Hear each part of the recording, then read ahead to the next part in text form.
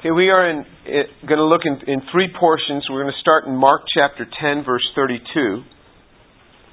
And we are entering into the last week of Jesus' life.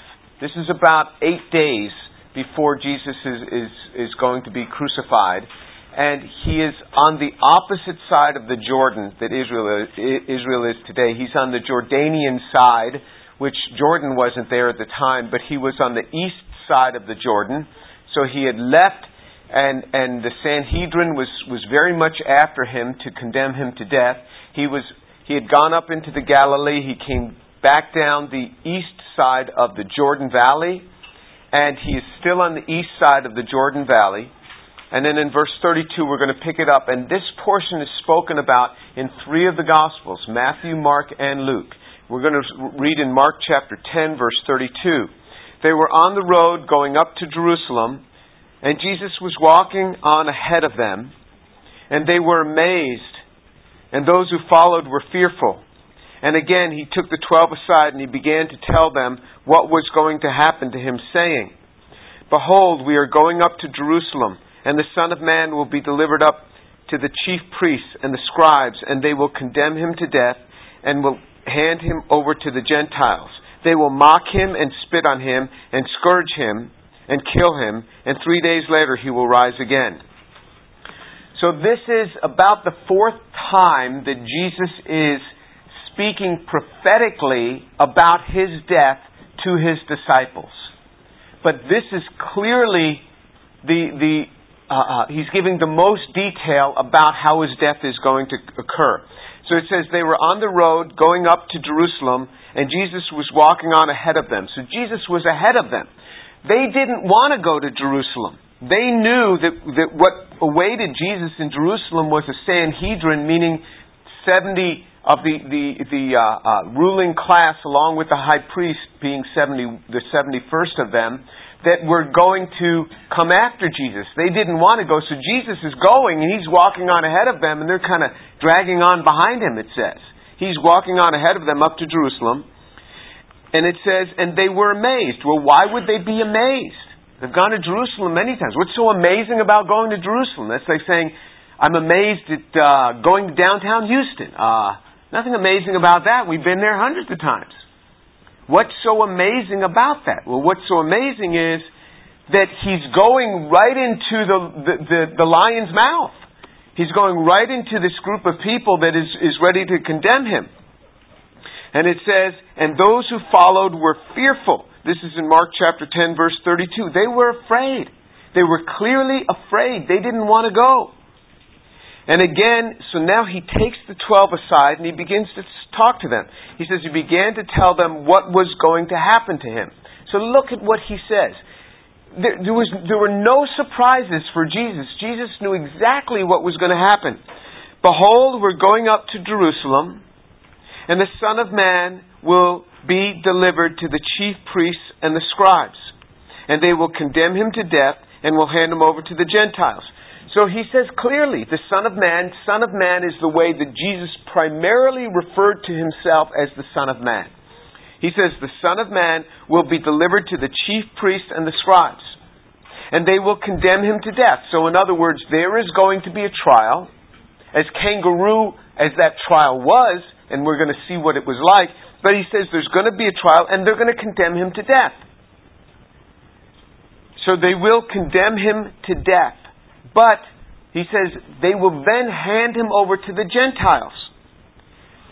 And it says, now, what will the Gentiles do to him? He says they will mock him, they will spit on him, and they will scourge him and kill him.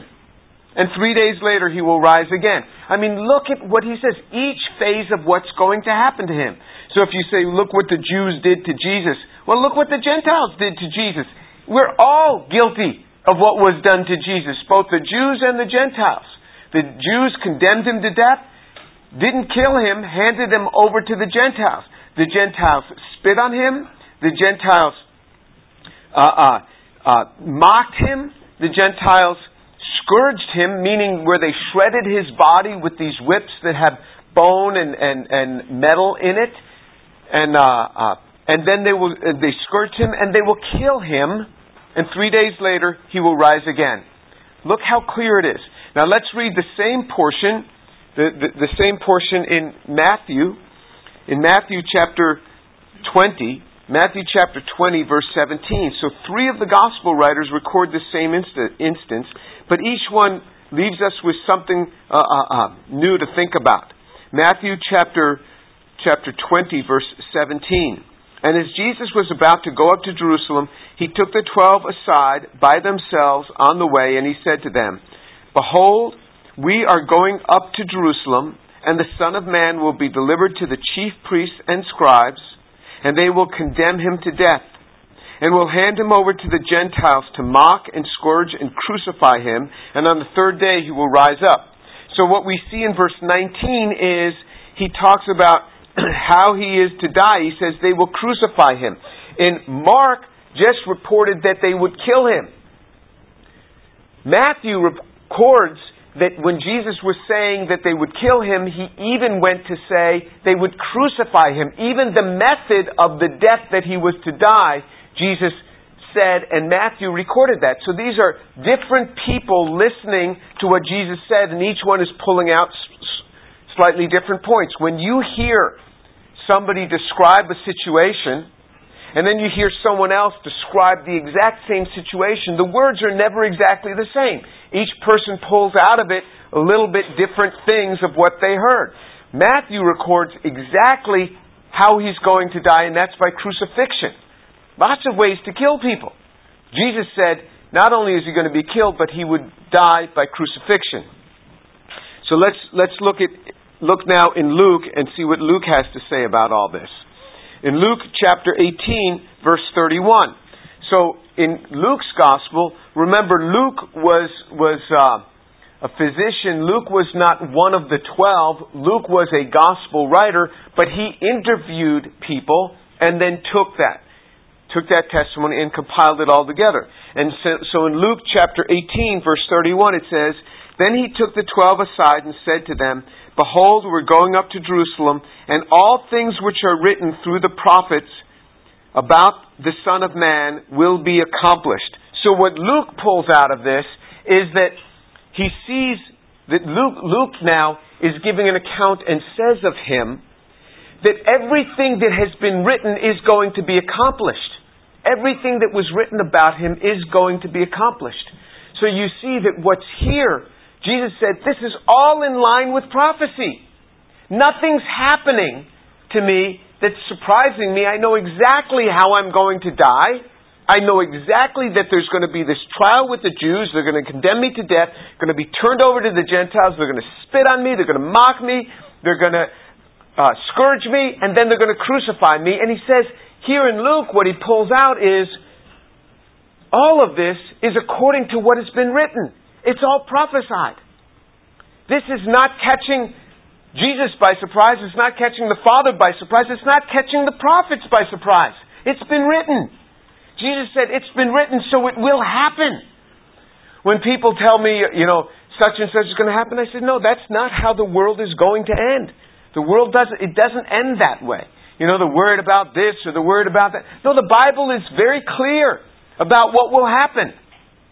People say, are you worried about your daughter living in Jerusalem? I said, no, I'm not. I'd be more worried about her living in downtown Houston than I would with her in Jerusalem. The Bible says that He is going to meet His beloved in Jerusalem. So I'm not worried about Jerusalem getting wiped off the face of the map. It's not going to happen. Jesus, it says, when He comes back, He's going to meet His disciples in Jerusalem. So there's going to have to be a city there. Jerusalem, Houston might get wiped off the map, but not Jerusalem. Well, how do I know? Because it's so written.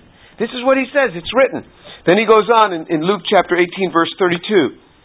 For He will be handed over to the Gentiles, He will be mocked and mistreated and spit upon, and after they will scourge Him, they will kill Him, and on the third day He will rise again. So in each of the three accounts, He speaks about His resurrection as well.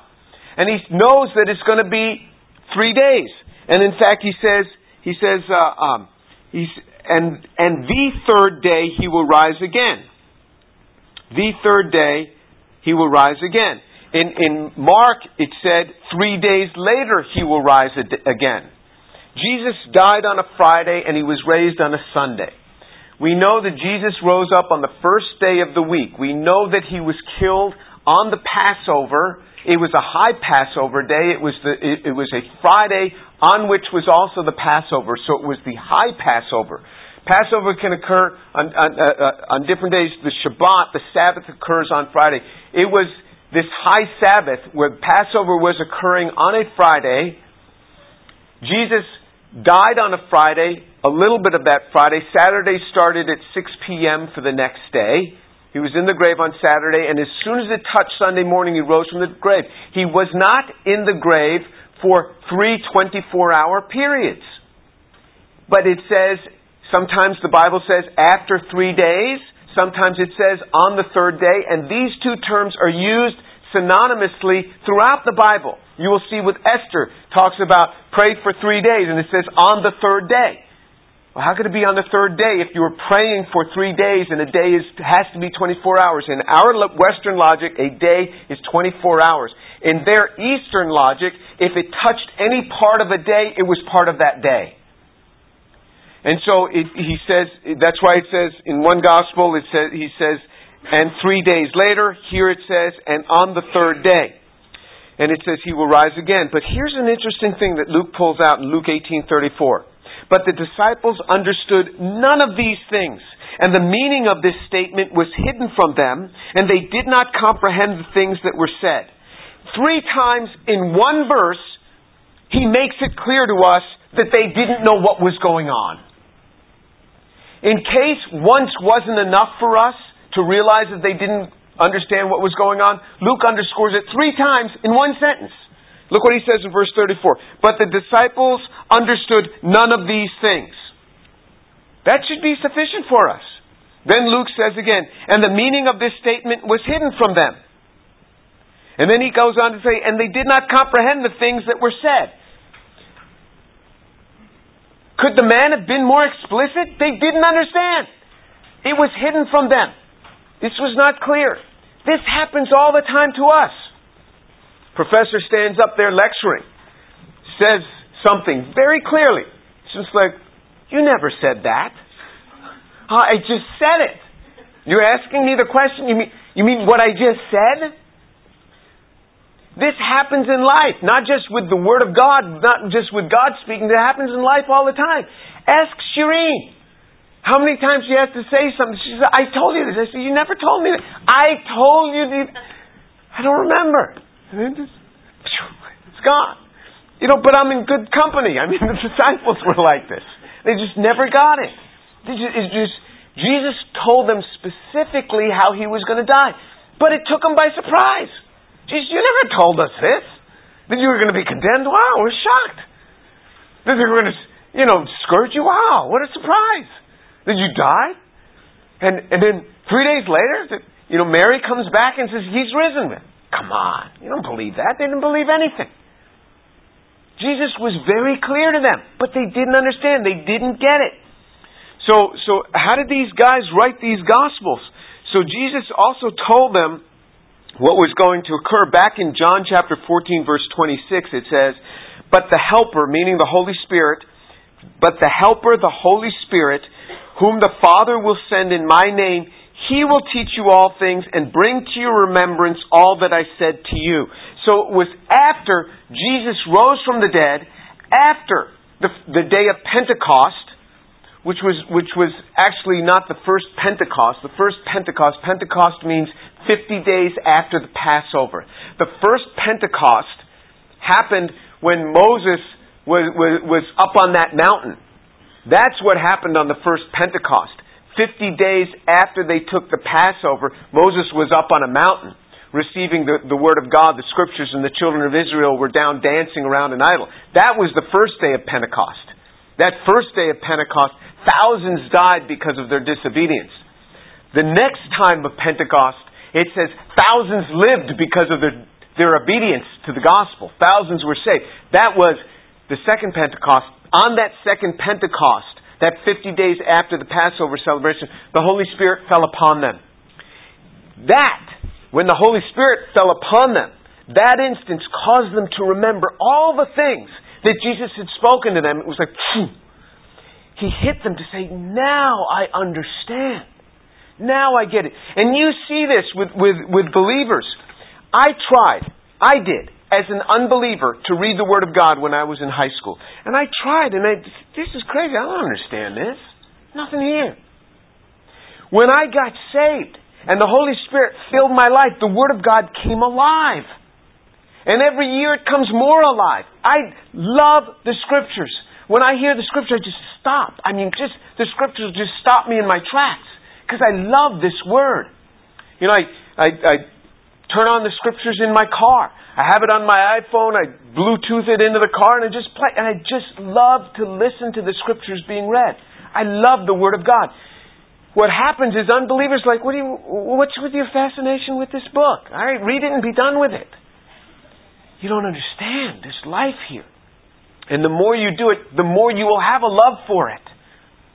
There are things that are said that we don't understand. And then all of a sudden, I've been reading this book for 35 years. Every day of my life I've read this book. But then the next time through, I'm like, wow, I never saw this before. You would think that I would have gotten it the last time through. I didn't. God reveals more. That's what He does with this book. Okay, so let's read on. So let's turn back to Mark chapter 10. Let's turn back to Mark chapter 10. And Mark chapter 10 and Luke chapter 18 follow along the next event that occurs. Luke doesn't report it, but Mark and Matthew do, in Matthew chapter 20. And the next thing that happens is James and John come up to Him. So if you read Mark chapter 10, verse 35, James and John, the two sons of Zebedee, came up to Jesus saying, "Teacher, we want you to do for us whatever we ask of you." And He said to them, "What do you want me to do for you?" And they said to Him, "Grant that we may sit one on your right and one on your left in your glory." But Jesus said to them, "You do not know what you're asking. Are you able to drink the cup that I drink, or to be baptized with the baptism with which I am baptized?" And they said to Him, "We are able."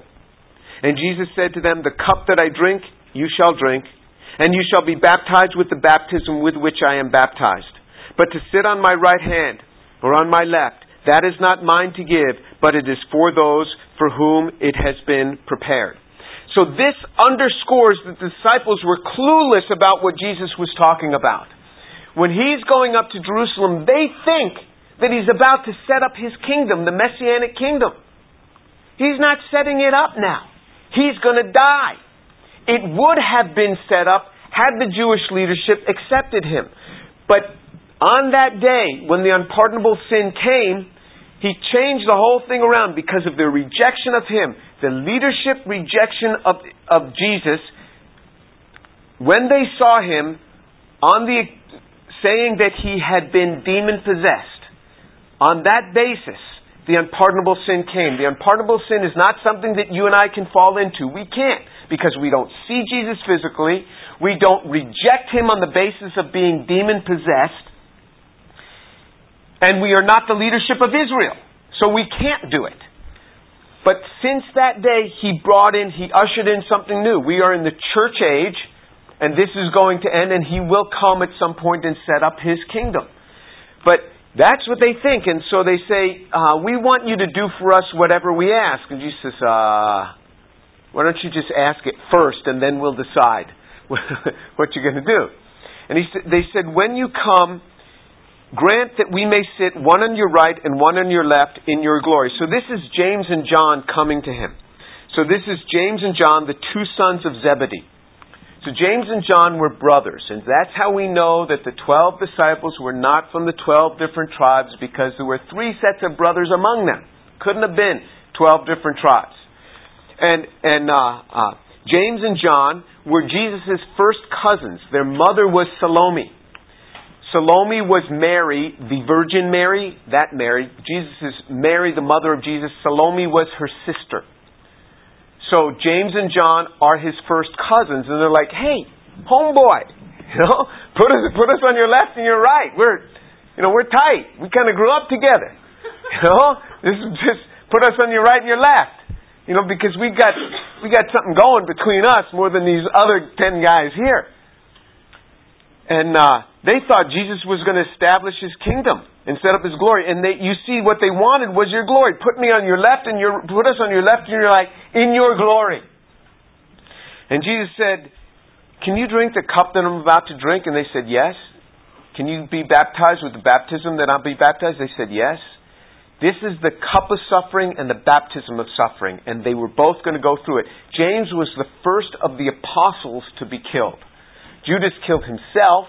James was not the first disciple to be killed. Stephen was, but James was the first of these 12 to be killed. John was the only one of the 12 not to be killed. John was the only one that went throughout his normal life, but he was banished to the island of Patmos, suffering for that. That's where he wrote the book of Revelation. He also wrote 1st, 2nd, and 3rd John. And John was the only one who returned to the foot of the cross, where Jesus said to Mary, behold your son. He was the only one of the 12 that returned to the foot of the cross, so he did not have to prove his allegiance to Jesus. The other ones all had fled and never came back, and so they had to prove their allegiance to Jesus, and they were all killed for their faith. But this is the James and John we're talking about. If we look in Matthew chapter 20, verse 20, you can read the same account, but it says in Matthew chapter 20, verse 20, then the mother of the sons of Zebedee came to Jesus with her sons, bowing down and making request of Him. And He said to her, what do you wish? And she said to Him, command that in your kingdom these 2 sons of mine may sit, one on your right and one on your left. But Jesus said to her, you do not know what you are asking. Are you able to drink the cup that I'm about to drink? And they said to Him, we are able. He said to them, my cup you shall drink, but to sit on my right and my left, that is not mine to give, but it is only for those for whom it has been prepared by my Father. So you see in Matthew's account, he points out that Salome was with them. In Mark's account, he's just pointing out what James and John were saying. Matthew's account, he's saying, by the way, Salome was with them, and Salome made the initial request, and the 3 of them came bowing down to Jesus. This is the aunt of Jesus. This is Jesus' aunt. Salome is coming with the 2 sons and bowing down, showing the respect that they ought to give. And then she is the initial one to make request. We know from Mark, they too made request. I'm from a Jewish family. I understand this. This is Jewish motherhood. Go ahead. So no, Mom, it's hard to do this. I can't ask him for this. So she goes up and she says, Jesus, you're my nephew. Remember my 2 sons in your glory. One on the right and one on the left. Okay? And then Jesus starts this conversation with the 2 guys. And the guys say, yes, we want this. We want to be one on your right and one on your left. This is how these 2 stories merge together. And, this is the Jewish mother. She's sticking them in the back. Pulling them by the ear. Come on, you're gonna do this. Jesus said, if you don't ask, you don't receive. Let's ask. Let's ask. And so she's pushing them up. One's a doctor, one's a lawyer, and we're going to go forward. This is what we're going to do. And the 3 of them were there. But he says, first of all, you don't get the glory, he says, by asking for it. That's not the way this sort of glory works. You get this glory differently. It has to be prepared for my Father, and there has to be suffering involved. You want to be great in God's kingdom? You have to be willing to take the cup of suffering. And then he goes on. So now let's look back in Mark, and then we'll continue the story again. In verse 41, Mark chapter 10, verse 41. Hearing this, the 10 began to feel indignant with James and John. Calling them to himself, Jesus said to them, you know that those who are recognized as rulers of the Gentiles lord it over them, and their great men exercise authority over them. But it is not this way among you. But whoever wishes to become great among you shall be your servant, and whoever wishes to be first among you shall be slave of all. For even the Son of Man did not come to be served, but to serve and to give His life as a ransom for many. So, can you imagine, here's James and John trying to get, the 2 best seats on Jesus' right and left, and the other 10 are like, look, what's with those guys? Just because they're his cousins? I mean, we walked with Jesus just like they did. So it says, they began to feel indignant. That means upset over some unrighteous act. Something that they deemed to be unrighteous. So that the 10 began to feel indignant with James and John. What's with you guys? You even have your mothers here? What are we, chop liver? I mean, you guys are going to reign with Jesus? What's going on here? Jesus now begins to tell them something. He calls them to himself and he says, you know, those who are recognized as rulers of the Gentiles lord it over them, and their great men exercise authority over them. But it is not this way among you. This is the world's way. The world's way is this. Rulers, they lord it over other people. They exercise authority over other people. That's what greatness is in the world. Oh, look how great the man is. He's in charge of so many other people. Look how great and powerful that woman is. She's in charge of so many. Jesus has no regard for that. That's not the way his kingdom works. Not at all. That's not the way his kingdom works. He says in verse 43, but it is not this way among you. Dominance over another is never the way of the gospel. Never the way of the gospel. It is service that makes it work. It is not dominance one over another. We talked about this in respect to marriage. It is not dominance, the man over his wife. It is not. It is service. Will he serve his wife? That is what it always is. That is the way the gospel is. He says, in the world, granted, Gentiles do that. They lord it over others. Great men, they lord it over others. In my kingdom, this is the way it works. He says, but it is not that way among you, but whoever wishes to become great among you shall be your servant, and whoever wishes to be first among you shall be slave of all. For even the Son of Man did not come to be served, but to serve and to give his life as a ransom for many. It is service to the point of death. That is what makes greatness in God's kingdom. You want to be great in your marriage? You want to be a great husband?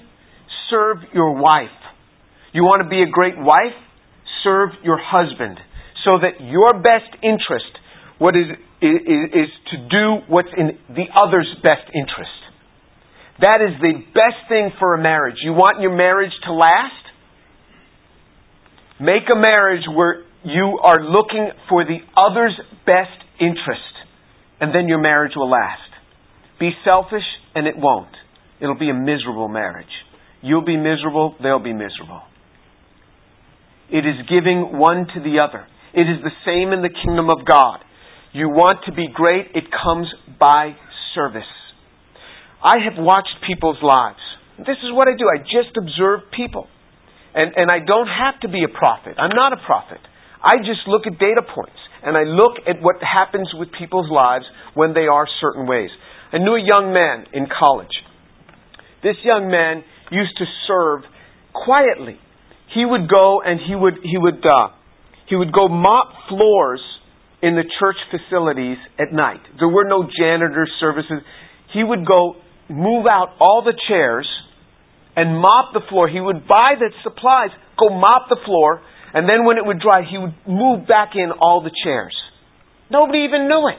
They'd just come in and they never even knew it. But this kid used to do this. This was just a regular college guy. It wasn't like he was graduating and he had all sorts of time, because once you graduate, then you have all sorts of time. But no, he was a college student and he was doing this. He used to go and set up the church, because the church met in the university facilities on a Sunday morning. Well, Saturday nights, it was a disaster because the cleaning staff for the university didn't come in until early Monday morning. But early Sunday morning, the church was using the facilities on campus because the chaplain for the campus was also the pastor of this little campus church. And so what happened was he would go and he would set this up in the mornings. He would set it up, and he would clean out all the chairs and set up this place. It was a disaster. And he would move out all the chairs again and mop it. This wasn't the church facilities. This was just the university facilities. He'd mop it, and then he'd put the chairs back. And all the other students would come in. They'd roll out of bed at the last nanosecond they could possibly roll out of bed in order to get to church. That's what all the other students did. But this guy was going early and would get the place all cleaned up, and nobody ever knew it. It wasn't like he put a sign on the board, "I cleaned this." No. And all the students just felt, oh, well, must be janitors in the morning for the university that cleaned up this place. And I watched this guy's life. And at each turn, how much blessing there was on this guy's life. I have seen this where people give of themselves and they become great in God's kingdom. They give of themselves for others. It doesn't come by prayer. You think, oh God, make me great in your kingdom, make me great. Jesus said, no, it doesn't come by prayer. It comes by service to others. That's how greatness in His kingdom comes. You pray for others and their greatness and you'll get it. It's not praying for your own greatness that's going to make you great in the kingdom of heaven. If you are taking your time to pray for others' greatness, that is an act of service on behalf of another. That will make you great. That will make you great. You fill out these prayer requests on these sheets, and we pray for you during the week. There's many people that take these sheets and pray for you. And I've seen on this sheet, pray that I become great. Thinking, that's not how you become great. It's not by somebody praying for you that you become great that's going to make you great. It's going to become by your service. By your service. And it's service to the point of death. Well, I'll do my own dishes. They can do theirs. That's fine. You'll be nothing in the kingdom of heaven. Because you've just done that for yourself. It's when you do the dishes for others. It's when you pick up after another. I saw a guy here, and he has a very high position in the world. We've got a bunch of CEOs in our church. A bunch of them. This guy, he has a very high position. The leaves were falling off the trees, and people were coming in, and leaves had blown in because of the ventilation system. They had blown in all over the floor, and there were 40 or 50 leaves on the floor. This guy was bending down and picking up the leaves inside the church just to make the hallway nice. Where people walk in. Most people just walk in, they don't even see it. Here's a guy in his position wants it to look nice for the body of Christ. It's not like, oh, that's below me. If you have a feeling that that's below you, you're not getting what Jesus is talking about. You just don't get it. It's not below you to pick up leaves from the ground so that other people can walk in and have a nice clean hallway. It's not below you. Jesus gave of Himself for us. He says, you want the demonstration? Just like the Son of Man didn't come to be served, but to serve and to give His life a ransom for many. And it comes service to the point of death. Well, I'll do that, but I'm not going to go that far. Okay, well then you don't get it. You just don't get it. In His kingdom, greatness comes by service to others. He says, those who serve will be the greatest, and He says, and whoever wishes to be first shall be slave of all. In other words, you really want to be lifted up in God's kingdom, it comes by serving another. I'll tell you the other thing about servants, is that the servants are generally happy people. They're generally happy people. Those that keep everything for themselves, you would think that if I just do everything for myself, then I'll be really happy. If you just think of this as the world would make it, then I'd be really happy because I got everything I want. It's all for myself. It's just the opposite. Those are the least happy people in the world who are selfishly getting just for themselves. The happiest people are the people that are doing things for another. You take the guys that help cook the meals that you eat here, the breakfasts and the lunches. Those who serve are the happiest people. You can go in the kitchen and see those who are serving the most. They're the ones who are just rejoicing. They're the ones who are happy. The ones who are serving are happy. That's totally opposite to what the world would teach you. The world would teach you to get it for yourself and then you'll be happy because now you got what you wanted. No, it'll never make you happy. It will never make you happy. It is service on behalf of another that will make you happy. So when you have that opportunity, go and serve, and then you will understand. Because that's the way the kingdom of God works. Let's pray. Father, thank you so much for your word, for the truth of your word. I pray thee, O Lord, that you would so work and move in these young people, that you would place within them a heart of service toward another, and that they would see themselves then rising up in the kingdom of God as they serve others. Father, I pray for your grace to abound, your grace to abound on their lives. Father, I pray that you'd cause them to see the truth of your word, and that through that you'd also bring contentment and joy in their lives. I pray your blessings to be upon them. In the name of Jesus. Amen.